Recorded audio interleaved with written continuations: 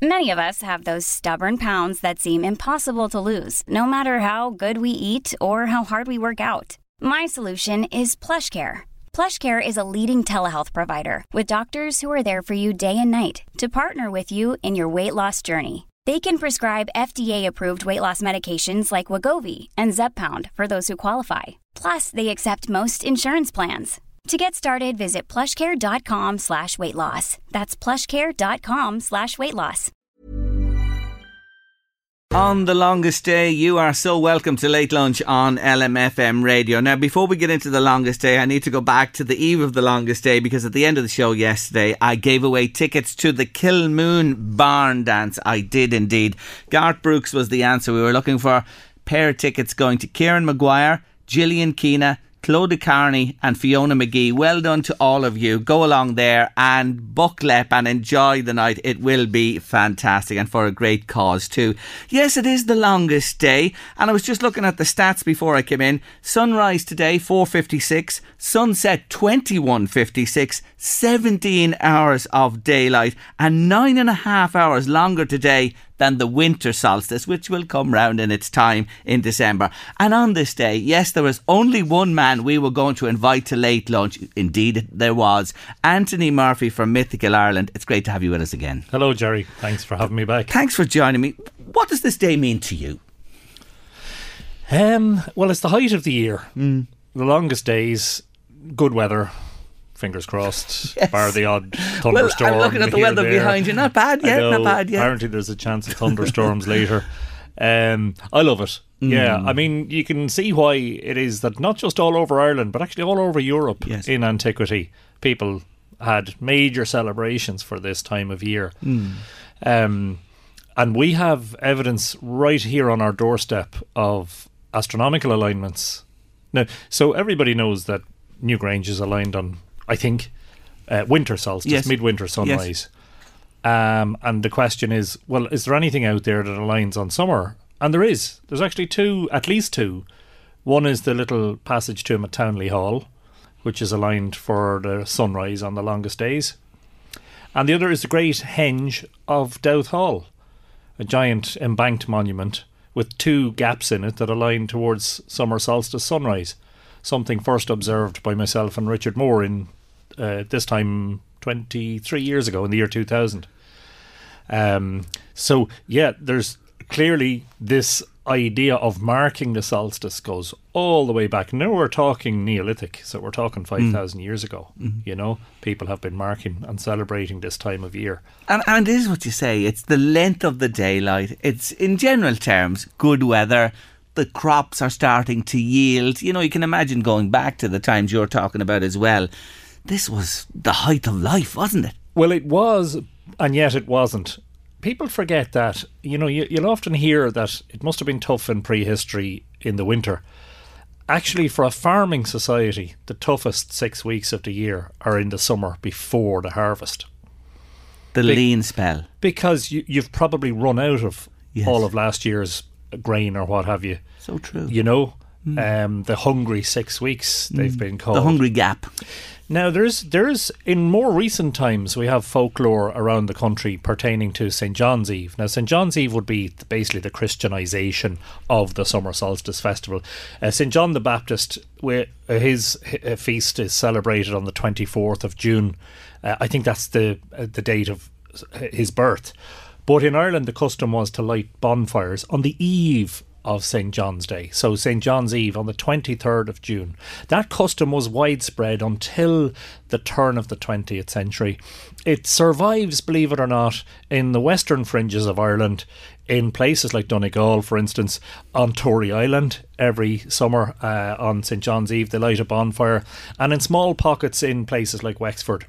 The tradition was that communities gathered, lit a big bonfire at sunset, had song and dance and celebrations, Ree-Raw, Agus Rúil Buile and all that, nothing like the Irish for that sort of stuff.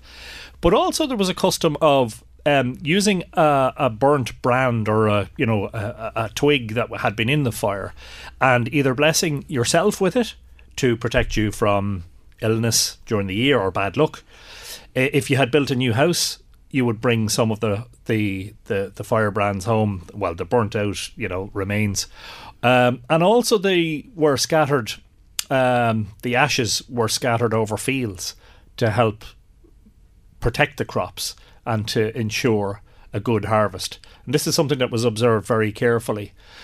There was even a fire dance I read about. I can't remember what part of the country, but there was when there was enough merriment, participants would actually leap over the fire, but it had to be done sideways like a crab, not forwards, And apparently, in observing the way the person jumped over the fire, you could tell whether they had been a good boy or a good girl or not. There's talk about priests watching the way people were jumping over fires to see if they'd been having illicit unions with members of the opposite sex. As I say, in this part of the world, sadly, that custom did die out, and it was known as Féile Tinna Knov, the feast of the fire of the bones, but also Nave Owen, Icha Nave Owen. The feast of St. John. So that all tied in with these few days that we're in at the moment. What about the Hill of Tara? If I don't mention it, Louise will kill me. What about the Hill of Tara around this time and the solstice? I'm not sure that there is a summer solstice alignment at Tara, but certainly for the past 20 or so years, gatherings have taken place there for the sunrise. Yes. I'm not sure that there's any sort of tradition of that before recent times. Right, a more recent one. What about then, I think of Lough Crew? Yeah, same thing. My good friend Tom King, the jewellery maker, was up on the top of Lough Crew. Let me tell you, Anthony is wearing one of Tom King's beautiful pieces on today. Gowa, on Gowa. On the Forge of the Fire. Yeah. Was he at Lough Crew today? There at the crack of dawn this morning. They get light, don't they, up there? Well, there's alignments to the equinox and to the cross quarter days. I'm not sure that there's this time of year. Oh, there is a summer solstice alignment. Yeah, Ken Williams has observed one of the cairns there as a sunset alignment. My God, when you think of where I've mentioned Lough Crew and Hill of Tara and the whole North Newgrange, the Boyne Valley, my God, the history, the ancient history is amazing. It really is. And when you consider the age of these structures and then the ability of the people to track down the times of the year, that is the closest that we have. The closest thing we have to evidence for this long range survival of festivals of the year, tied on the solstices and the equinoxes and then the halfway points in between. So unfortunately, today marks the apex of the sun, the maximum declination in astronomical terms, the highest it will reach on the Tropic of Cancer.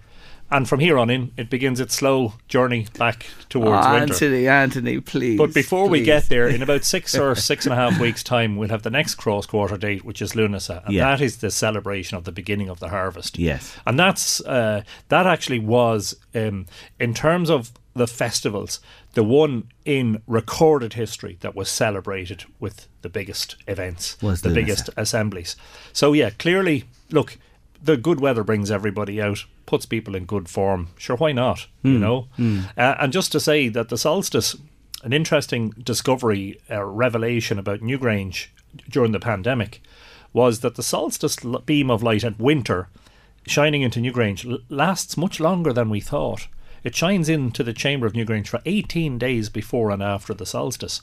Now, I'm not entirely surprised by that, because if you were to watch what the sun does in the morning time and you had a clear horizon and you watch what the sun does during the year, it moves up and down the horizon like a pendulum. It stops at the solstices and moves slowest either side of that.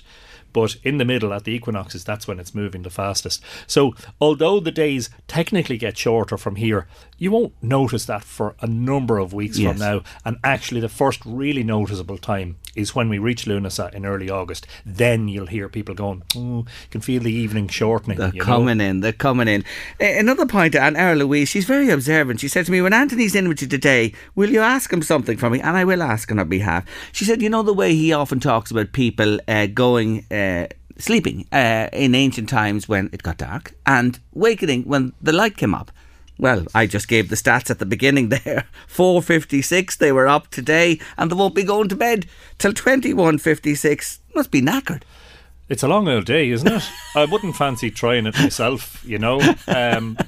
However, having said that, I wouldn't complain too much if our days didn't shorten as much as they do. Yeah. The thing about being at this latitude, we're about 53.5 degrees north of the equator, is the days are long in summer but they're short in the winter. And the further north you go from the equator, the greater that difference. Yes. But I will say one thing, in the legend of Dowth, the story of Dowth in the Dinshanicus, it talks about endless day. An endless day that the king commanded all the men of Ireland. It doesn't mention the women, sorry about that. All the men of Ireland to come and build him the monument. And in return, they asked him for endless day so that they could continue their task without stopping. So no labour unions back then, obviously, you know.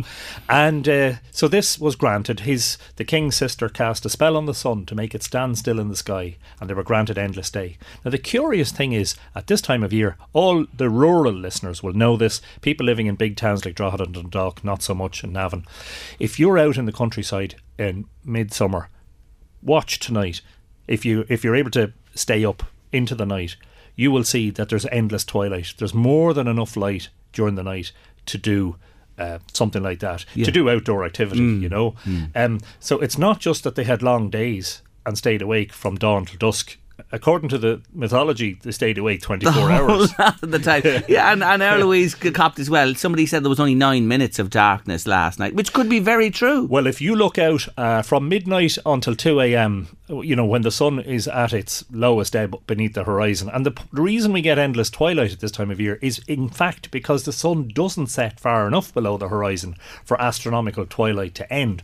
But if you watch at midnight 1 a.m, you'll see this wonderfully bright glow on the northern horizon. If you're out in the country away from streetlights, you've enough light. You wouldn't even need to bring a torch or light a candle or anything. Yes. You have enough light to do whatever you wanted to do through the night, whatever you're into.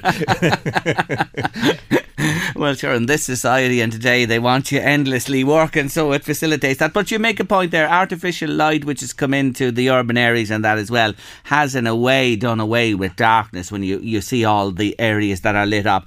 You're on a new venture yourself, may I say, now, and I've been following you. You had a wonderful tour of the monuments yesterday. Yeah, I've just launched in conjunction with Newgrange Farm a new tour which involves a visit to the Chamber of Newgrange and also then a tour of the monuments and the myths and legends of Newgrange Farm. Newgrange Farm covers a vast area of the Bruna-Bonia landscape.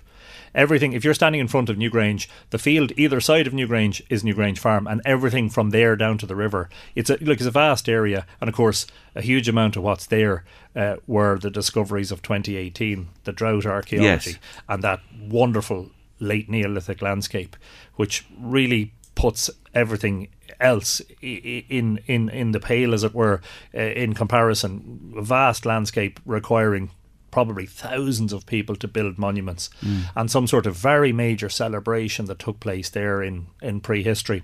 Now, a lot of it you can't see on the ground because these are impermanent monuments, some of them built from timber. So yesterday was all about giving people an insight into what the monuments were, what they might have looked like, what size they were, what they might have been used for. A bit of speculation too, and telling some of the myths and legends. Now, there are other monuments like mounds and standing stones and things that you can see. And we're doing that another 4 times, so twice in July, the 4th and the 18th of July, and the 1st and the 15th of August. So the link for tickets is on the Mythical Ireland social media, Newgrange Farm, and yourdaysout.com is actually where you book the tickets. And I saw the reaction of people. You have people from all over the world in this country, which we had 3 Australians. We're just thrilled with the experience. Well done to you. It's fantastic, and you are bringing to life, I always say it, a guide. No matter where you go, engage a guide when you're at the history stuff. You know what I'm talking about? Yeah. They bring it all to life, and you do that wonderfully. Just on that point, 2018, when you made these massive discoveries yourself and your colleague, this year we've had a fair run of dryness since, mid-May. We're into late June now.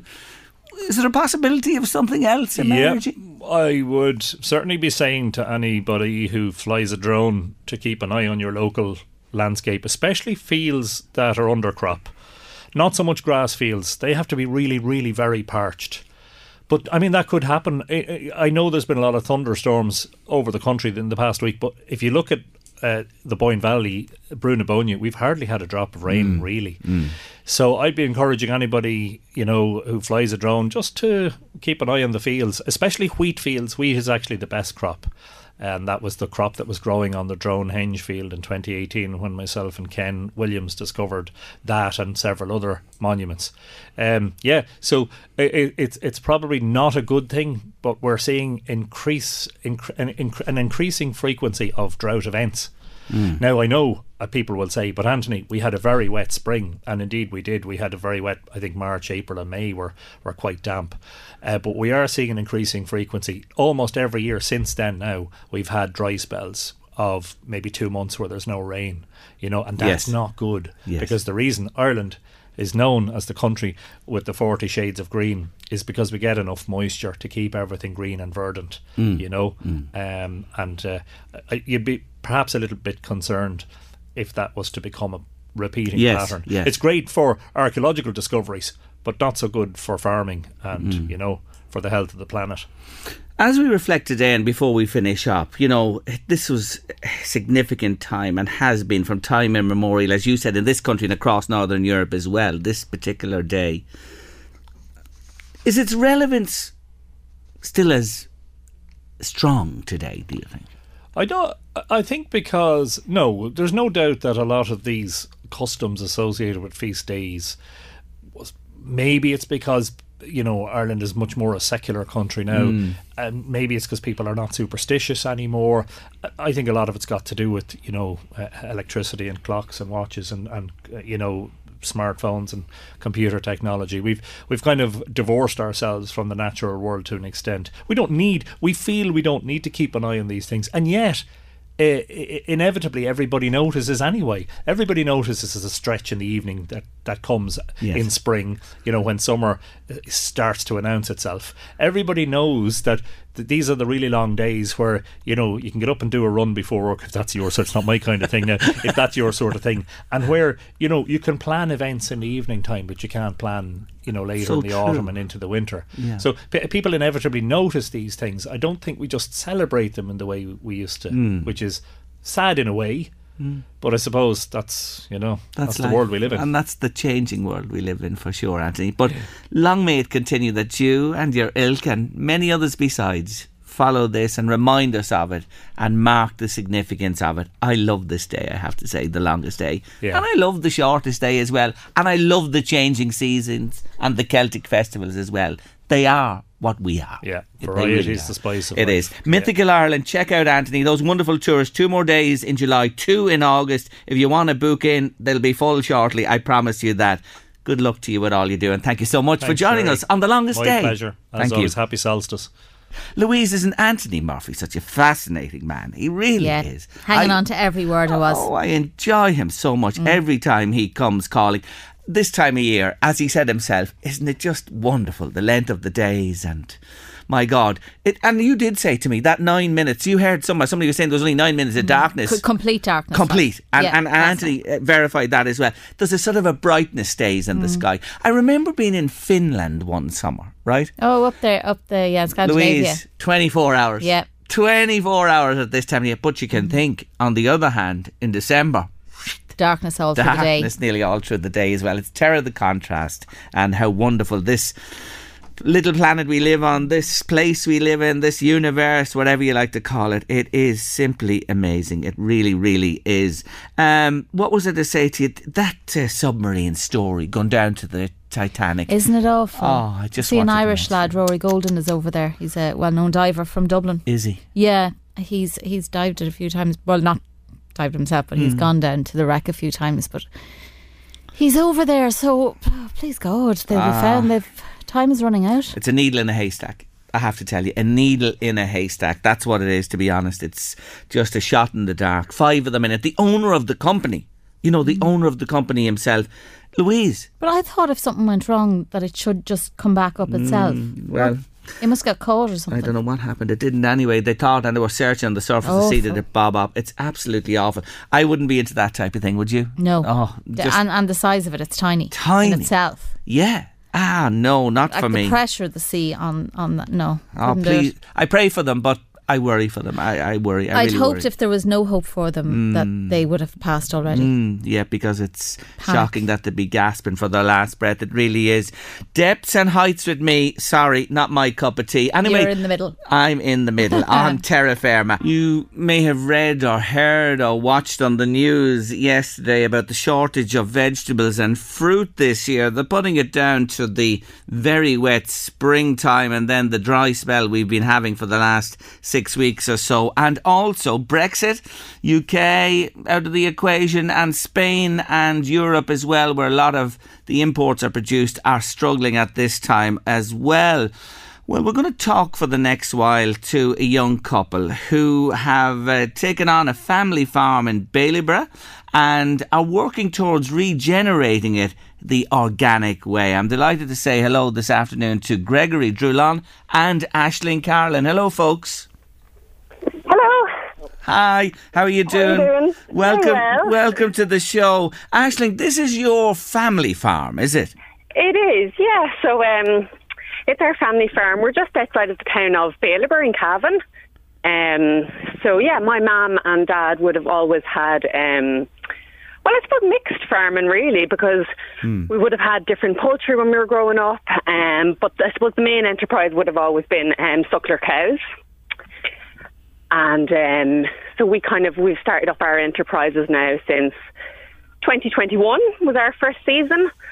And so into our third growing season now. And it's going well? Yeah, it is. It's going very well. This is a very busy time of the year right now. And yeah, the main enterprises are the pasture-raised poultry. So we have laying hens. We have 350 laying hens. And so we feed them with organic grain. And then we have those eggs, which we sell at different farmers' markets. Lovely. Yeah, and then the other main enterprise would be the vegetables. Yes. Yeah, so we grow everything like through organic principles. We don't spray anything. And the third and fourth things that we do, which are a bit more seasonal, would be grass and leaf-fed beef. And then we do forest and pasture-raised pork. Okay. And so you have a nice selection there. So it's a 60-acre farm. It's still quite a bit of it under forestry. There is, yeah. My mum had a good part of it planted in, let me see now, it was 2009. So there's a good part, under forestry. Some mixed and some spruce. And then we have maybe, I don't know, maybe a good third of the farm, which is still pure pasture. Yeah. Where we would graze the cows and graze the chickens, and then we do use a good bit of the forestry as well. That's why we call our beef grass and leaf-fed beef, because there are a lot of the broadleaf areas of the forest where the cattle can get in, get around, and they really love the new shoots coming off. Particularly the ash or the elder or anything like that. Yes, and I'm sure that can be tasted in the end product too when they're feeding on the natural flora and fauna like that.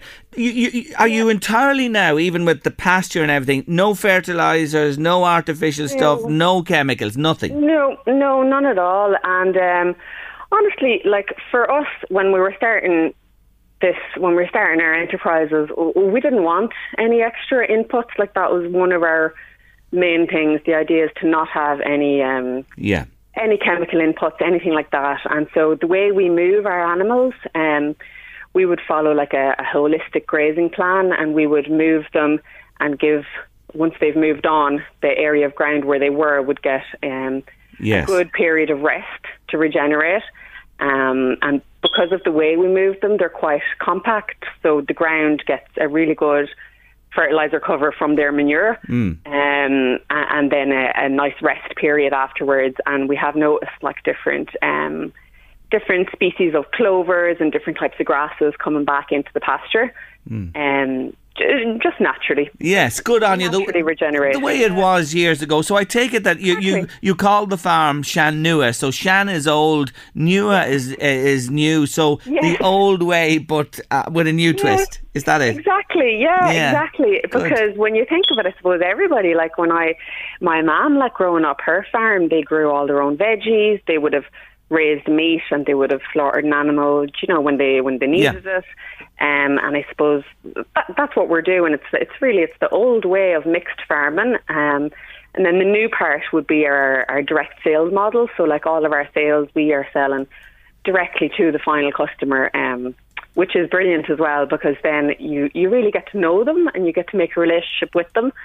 And for feedback as well, you get really good feedback, and you know straight away what people appreciate and what you can do different, and things like that. So what you're saying to me is people either call to the farm to buy from you. I take it you go to farmers markets and that. Any other way you get your product to customers? No, those two? No, directly from the farm, or via farmers markets. We do a few different markets. We go over to Dundalk Town Square every Friday. We go up to St. Anne's Park in Raheny on a Saturday.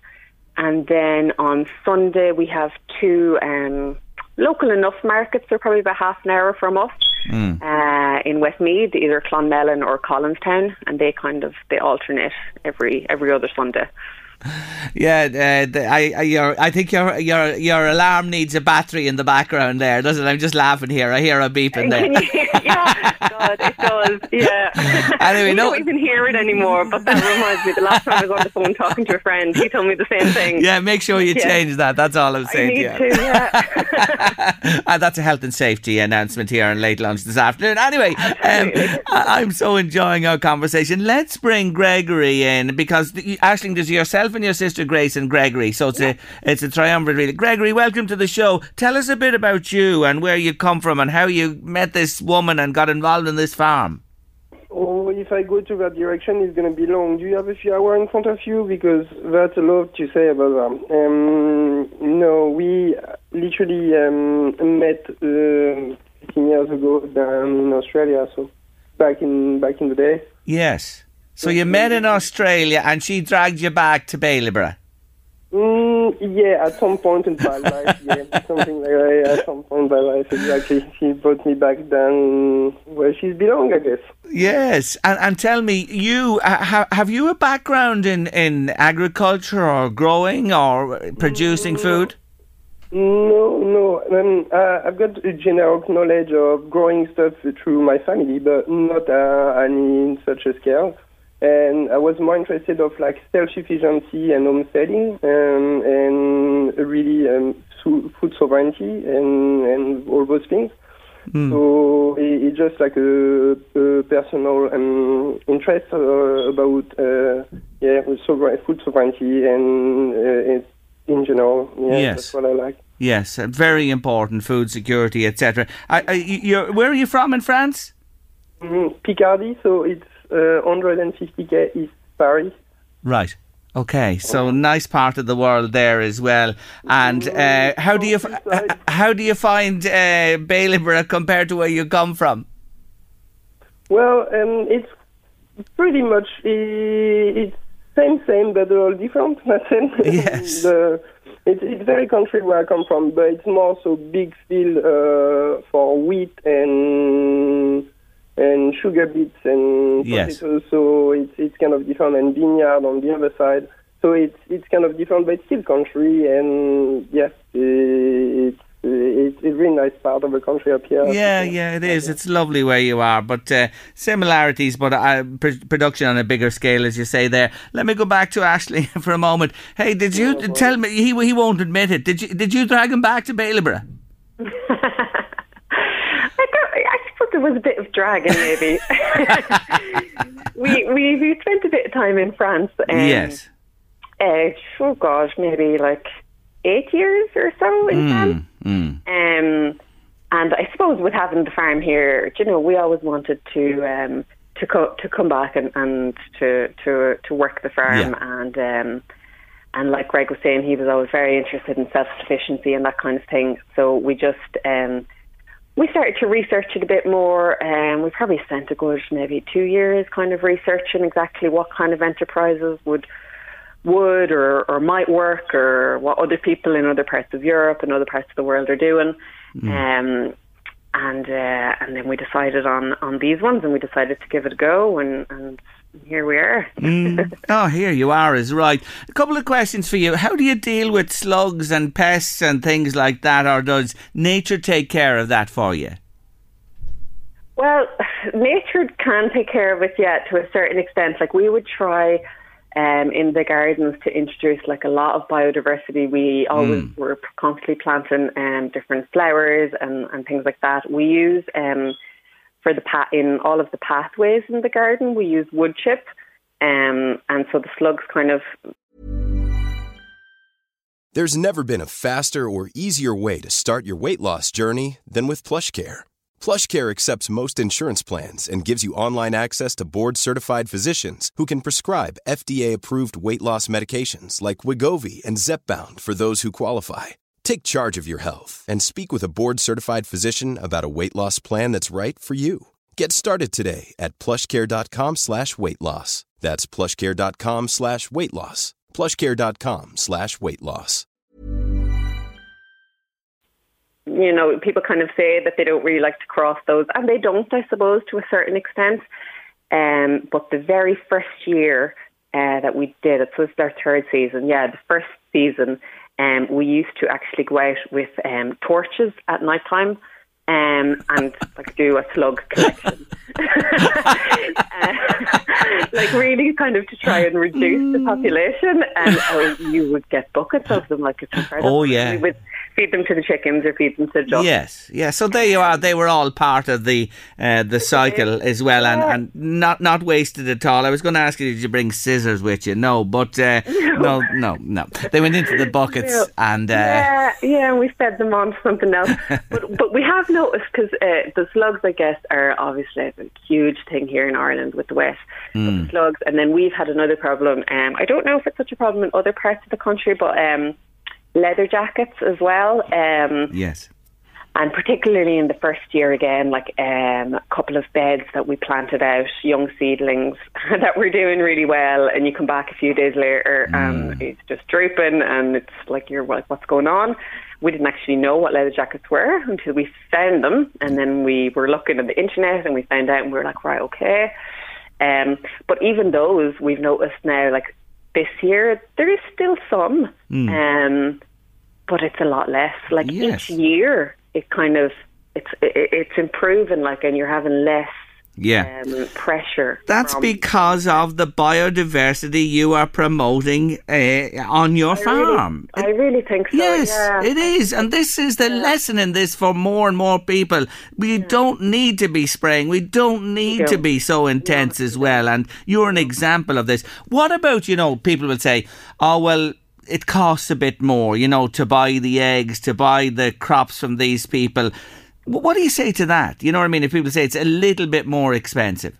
It is. Now, we would kind of, we would align ourselves, like, we're not incredibly much more. Like, if you go and buy something in an organic shop, like, oftentimes we would be a little bit less expensive than them. Yeah. Because we're direct selling, and we don't have, I suppose, kind of, really huge, there's nobody in between us. But I suppose something that I would say to them is, come and work with us for a day and you'll see how much hard work it is. Yeah, of course. And you have to be rewarded for your labour. And let me tell you, I'm an old gardener myself, you see. I grow my own, have a little tunnel and a greenhouse and that as well. I'm with you all the way here. Yeah. I have to say, you will not beat the taste, nor the flavour, nor the lack of anything added. Nothing added but hard labour or time. Exactly. And there is no, like, you can't find the taste anywhere else. No. You couldn't buy it somewhere. No. Listen, we went out yesterday evening, a few new potatoes, lettuce, scallions, you know what I mean, our own cabbage. Good God almighty. The Queen, I was going to say the Queen of England, she's no longer there. The King of England wouldn't be having it for his tea yesterday evening, I can tell you, as nice as we had. This is what we were often, like, it kind of like, that was one of the reasons as well for getting into it. We had started growing a few bits when we were in France, and we did kind of a 1 year kind of a trial here in 2020, growing a few different bits. And just, like to bring it in and enjoy, what you're producing on your plate. There's, it's so rewarding, and it's food that you couldn't go out and buy somewhere. Like obviously our customers can, but like you're not going to go and get it in the shops. I mean, yes, for sure. And eating seasonally is another thing as well. You grow seasonally, eat seasonally, and that's the way we should all be. I love what you're doing. I absolutely love it. And good luck to you in the future. I hope you go from strength to strength, and I hope more people adopt your philosophy as well. This is what we need. Shan Nua Farm. Check them out. SEANNUR. Shan Nua Farm. You can visit them. You're in Dundalk Market what day? Dundalk every Friday. Friday. You can go and meet. Friday in the town square. Yeah, Greg goes to that market. Lovely. Greg will be there and he'll sell you everything and anything. Thank you both for joining me on the show. Good luck to your sister as well, Grace, and everybody involved. Aisling and Greg, it's been great talking to you. Thanks a million. Thanks so much. Take care of yourselves. Bye, Greg. Bye-bye. Bye-bye. Aren't they wonderful people? Shan Nua Farm. Remember the name. Louise, you have to hand it to our Maggie Maguire. She's one for the long haul, isn't she? I thought she'd have abandoned it by now, but she hasn't. She's kept going and going. She seasonally decorated it. Yeah, it's been changed next week. Is it? Yeah. Okay, so the Easter decor is gone, isn't it? Yeah. It's a little bit behind there, the Easter decor. Maggie, Sunshine. a little bit behind. But anyway, it's been changed next week. But I went in before the show. She didn't know. I copped. She was out of the office. I flew in just before the show. I date marked the photograph I took because, folks, Maggie Maguire's Christmas tree is lit today, illuminated, decorated, and up and running, and has been, isn't this right, Louise? Yes. From the 1st of January this year. It's going strong, so it is every single day. And not only the Christmas tree, all her gnomes. They're all there. She's just Mrs. Christmas, our Maggie. She's Mrs. Christmas. And on the longest day, I just had to do that. She was down pointing the finger at me. She was in there with you pointing the finger at me. Don't think she's too happy I took the picture. Anyway, Alicia McCluskey's a little bit frazzled by it all, but sure, look, that's life. Bah humbug, Alicia. Anyway, makes you smile, doesn't it? Every time you go in, makes you smile. It does. I wonder how many days after to go. I don't know. Maggie, how many days to Christmas Day? Let us know on the 21st of June. I'm going to get a little ping here. I'm going to get one on the WhatsApp or the text messages here. Yeah. It's 365 days, so divided by 180 odd. Listen, leave the maths to Rachel Riley, will you? She's on at the minute on Channel 4. Actually, the knockout countdown, the final of, there's 2 series in every year of Countdown, just to remind Countdown fans, I watch it every evening I go home. Well, most evenings, or I catch up. The finals are on now, and there's an Irish lad involved in the final 8, and they crown a champion of a series. You know, it's going to be great when it gets to this stage. It's wonderful. Anyway, we leave the maths to Rachel. Is that okay with you? That is absolutely perfectly fine with me. I'll leave my protractor at home. Your tractor? My protractor. Did you say tractor? I never knew you had. Oh, sorry, your protractor, I see. Now, my next guest is heading to the World Cup. Yes, the Women's World Cup is happening in Australia, New Zealand very soon indeed. And Ireland are there. Thank God for the women of Ireland, because if we were dependent on the men, we'll all be on frames by the time we ever get to another World Cup. Katie Milady, thank you for joining me on the show. Well, hiya, how are things? Very good. You have written a song which we're going to talk about in a moment for this wonderful team. But first off, tell me a bit about your association with the team. What is it? So, I don't actually have any connections to the team. Okay. I just have a great love for soccer. That's good enough. I've played soccer for a long time myself, and I suffered with injuries, so I'm actually a coach now, so I had my ACL reconstructed a few times, so on the sidelines now. Good on you. But you see, that is your association. That's what I wanted to hear. You played football, you coach football, you love football, and of course you love this team. You are going out, is that true, for the World Cup? Yeah, that's right. Me and 3 other girls are heading out. Good on you. Well done to you. And when did you make that decision? Was it in the immediate aftermath of the qualification, or were you thinking about it even before that? Jesus, to get through, we'll go. Yeah, so myself and my girlfriend Laura and my little brother were actually over in Glasgow for the qualifying game, and we said at the full-time whistle that we were going to Australia, and that was that. So we came home, and the other two girls that we went to the Euros with last year, they said they were going to come too. So there's 4 of us heading over now. We're good and excited anyways. Good on you. And are you all suited and booted and booked up and everything? Are all the arrangements made? Yeah, we have the accommodation and the flights, and the flags are getting printed as we speak and everything else. So we're all ready anyways. That must have just gone back to that game in Scotland when we scored that goal. Oh my God, the excitement must have been unbelievable.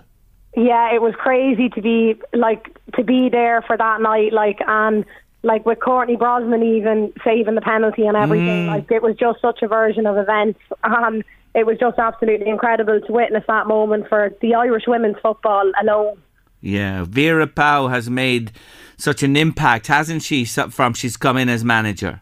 Yeah, Vera is definitely somebody that I look up to now that I'm coaching. I think she's just such an amazing lady, and she's done such an amazing job with this team, and I don't think if there was anyone else in there, they could have led them to where she has now. And women's football in Ireland, you know, with the National League and the profile that's been raised substantially by this wonderful international team, it really is on the up, Katie.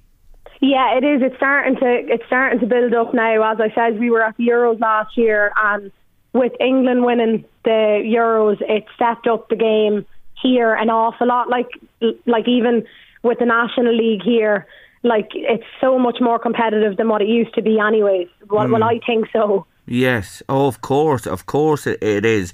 And of course we have a big link in this neck of the woods with Megan Campbell involved as well. What a wonderful woman she is too, and all of them, the squad, the backroom team, Vera and everybody else.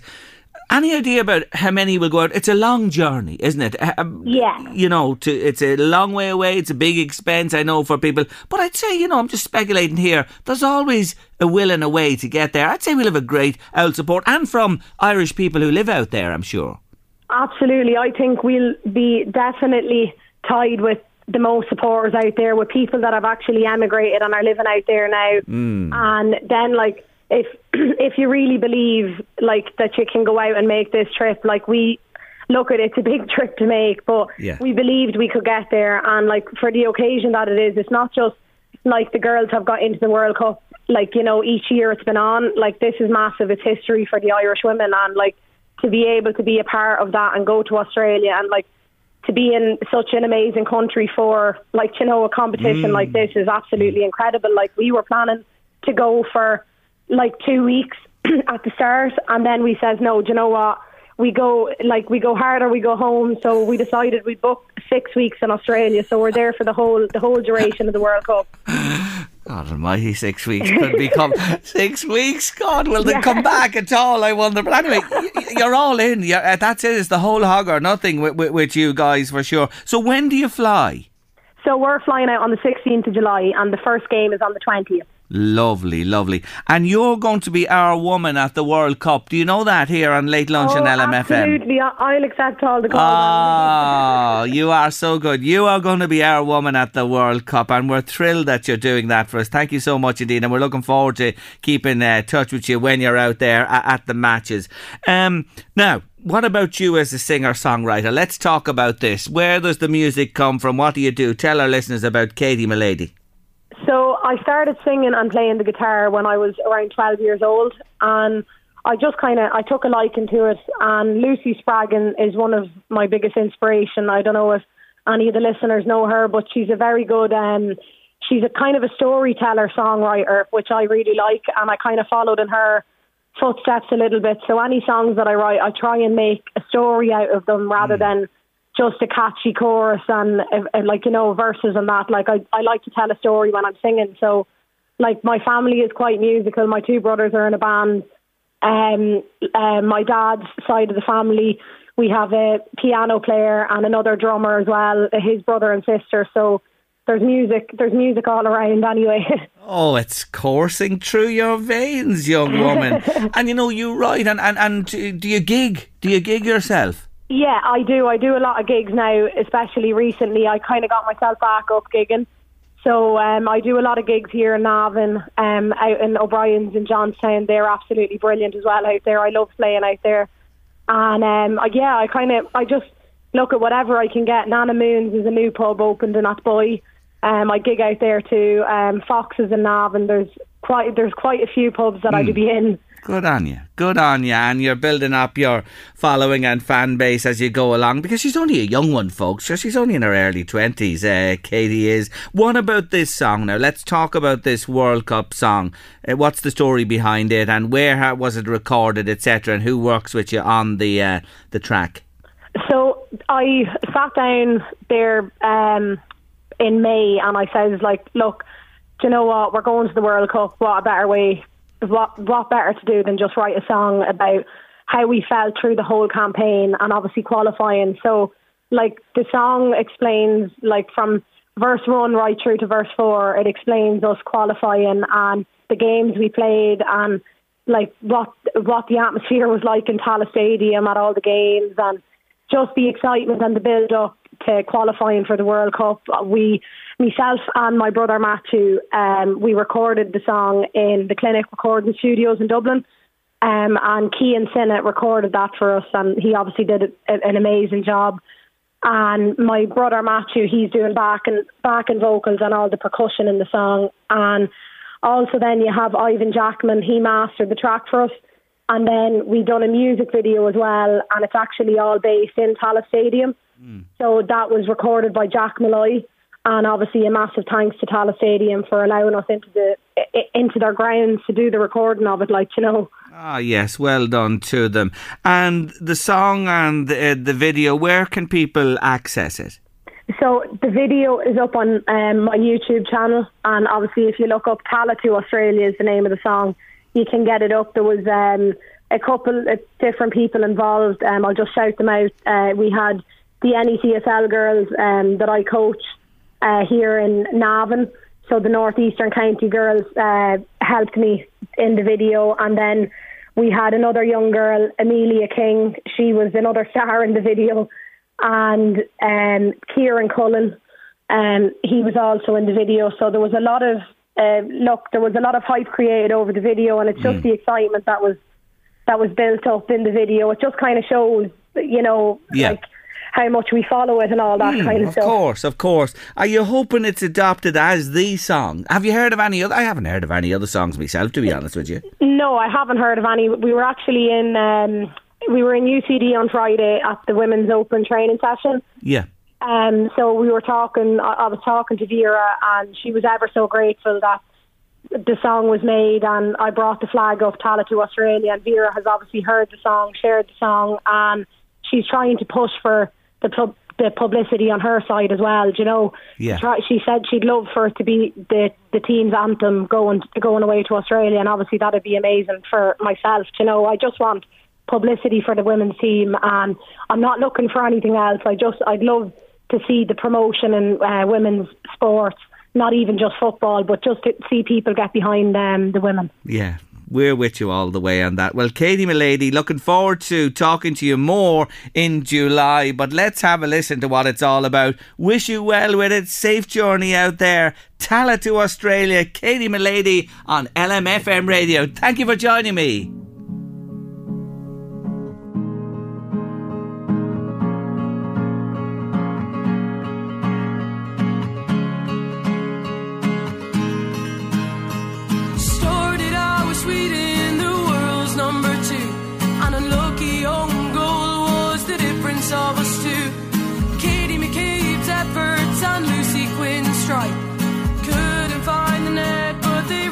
Try that night. Tallaght was electric and the fans were filled with pride to see the girls in green put up such a good fight. We are the fighting Irish, we will never be put down. We're a part of Vera's army and we'll sing it loud and proud. Louise is just after saying to me, my cooking problems are solved forever. Come on, tell them. They'd be keen to know as well. Well, there might be.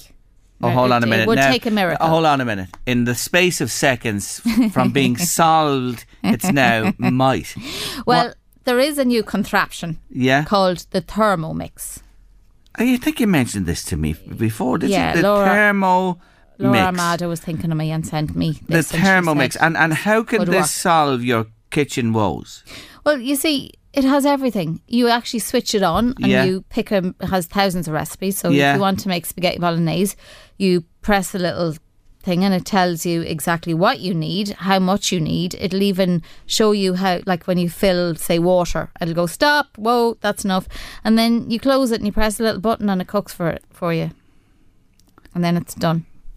No burning, no forgetting about it. Well, so this is a machine that you select the dish you want and it cooks the dish for you, no matter what that dish is. So then you can do it. It just doesn't roast.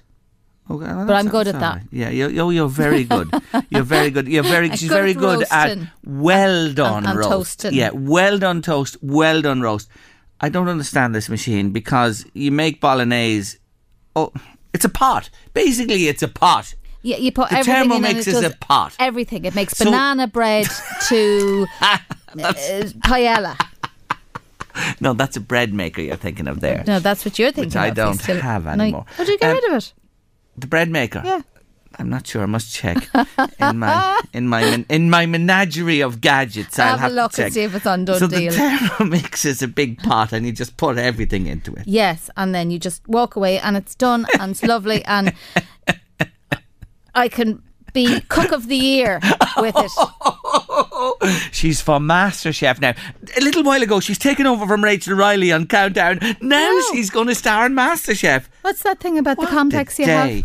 What? The longest day of the year. You're getting too much sunlight. That's the problem. Anyway, after 3... Too much oxygen in my brain. 5, 4, 3, 2... 1. Counting down the top 5 songs from this week of yesteryear. And today it's... the number 3 from this very week in 1994. And it comes from a Jamaican artist. It's taken from her debut album of the same name. And when I tell you that the song debuted at number 9 in the UK singles chart on the week of the 11th of June and moved up to number 3 in the charts. Well, we have it today, and that was its highest position in the UK. It did well across Europe and the world as well, not making as high a spot as in the UK, but a big hit for her nevertheless. Yes, the number 3 from this week in 1994. It comes this afternoon at Late Lunch from Dawn Penn. You Don't Love Me. No, no, no. No, no, no. You don't love me, and I know now. Number 3 from this week in 1994, top 5 countdown. Dawn Penn there, Jamaican artist. You Don't Love Me. No, no, no. And a song that originally goes back to the 60s. The 2 tomorrow and your number 1 coming your way round about this time on Late Lunch Thursday and Friday. The weather being fantastic at the moment, and it continues really warm, and it gets warmer into the weekend. A few showers about perhaps, but in general hasn't it been lovely since the 15th of May. Exams are finished up now. All of the teens are out there on their summer holidays, and primary schools breaking up next week as well. The water's a huge attraction. People love to go to the seaside, their local lake, perhaps the river, a pond or whatever. But with water, safety must always be in mind. And with it in mind, I'm delighted to say hello to CEO of Water Safety Ireland, Joanne Walsh. Hi, Joanne. Hi, Jerry. How are you keeping? Good afternoon. I'm keeping well, but we want everybody to keep well and safe, don't we, this summer, Joanne? We do indeed, Jerry. And look, as you said, beautiful weather, and we're in a beautiful country of Ireland. We're surrounded by water on our coast. We have some beautiful lakes and rivers inside.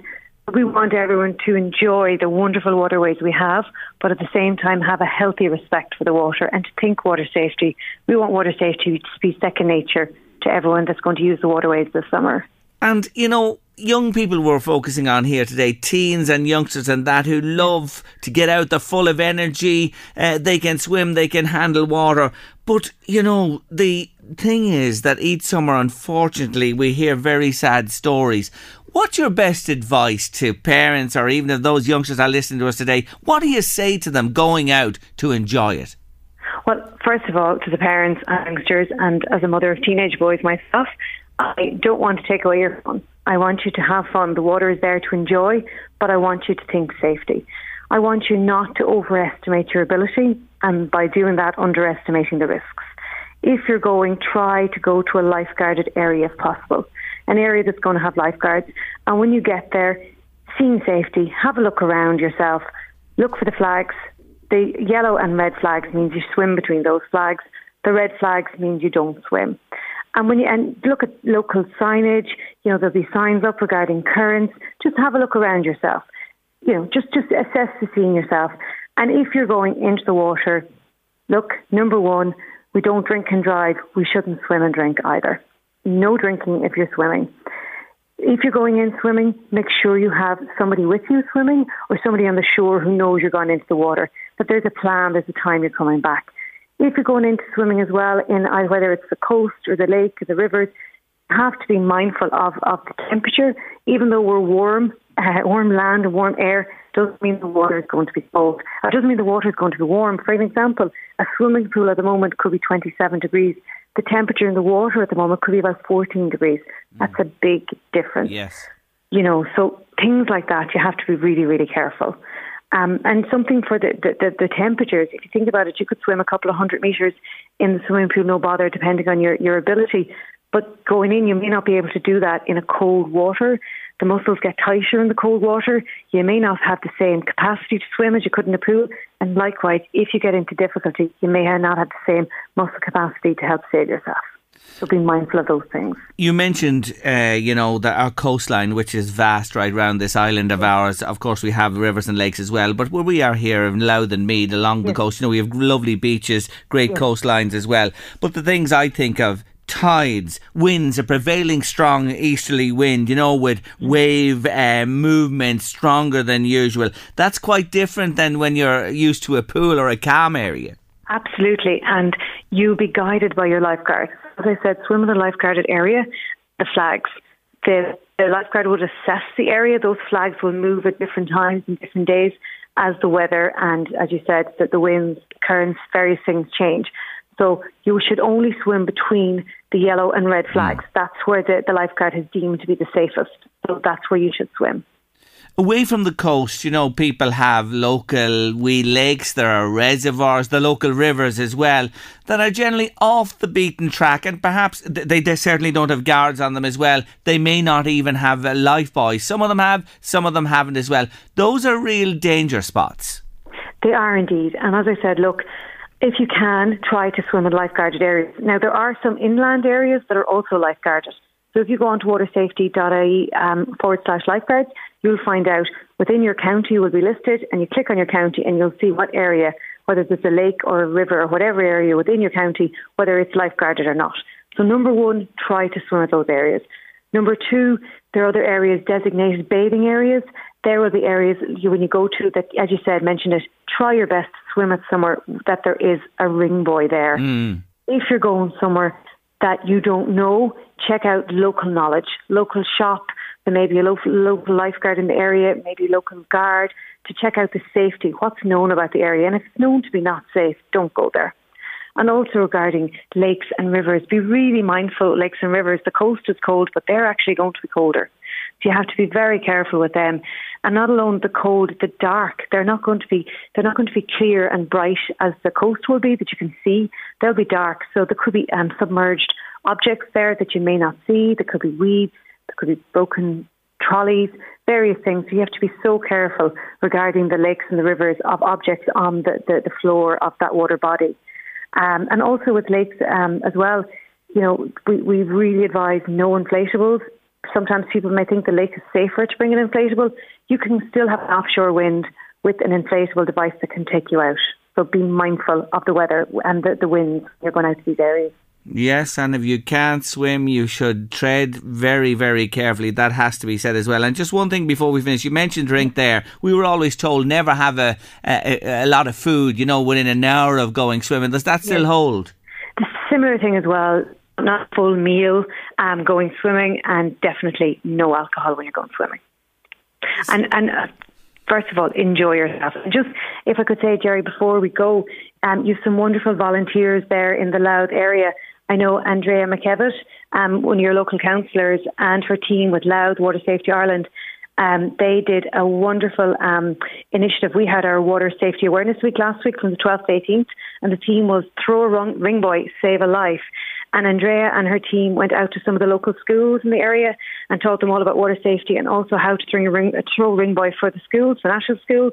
And also one of your wonderful lifeguards there, Ireland Donnelly, created a video tutorial which is online at the moment. It's on the Louth Water Safety Facebook and Instagram, and it's basically a tutorial on how to effectively throw a ring buoy. It may seem like a basic skill, but it is a vital life-saving skill for everyone to know. Absolutely. So just if your listeners could check that out, it's a wonderful example of volunteerism within our community. They're fantastic people. Watersafety.ie/lifeguards as well. All the information there. Safe summer. Enjoy the water. Take care. Thank you so much, Joanne, for joining me today. Thank you. Take care. Take care. Bye-bye. Joanne Walsh there, CEO of Water Safety Ireland. Eddie Caffrey's on his way with the drive here on LMFM Radio. You'll be in safe hands for the next while. We'll see you tomorrow for Late Lunch live from Sea Point Golf Club ahead of the Irish Legends. Massive event happening there this weekend. But we say goodbye today in the company of the wonderful Niall Horan and Heaven Is New One. See you tomorrow.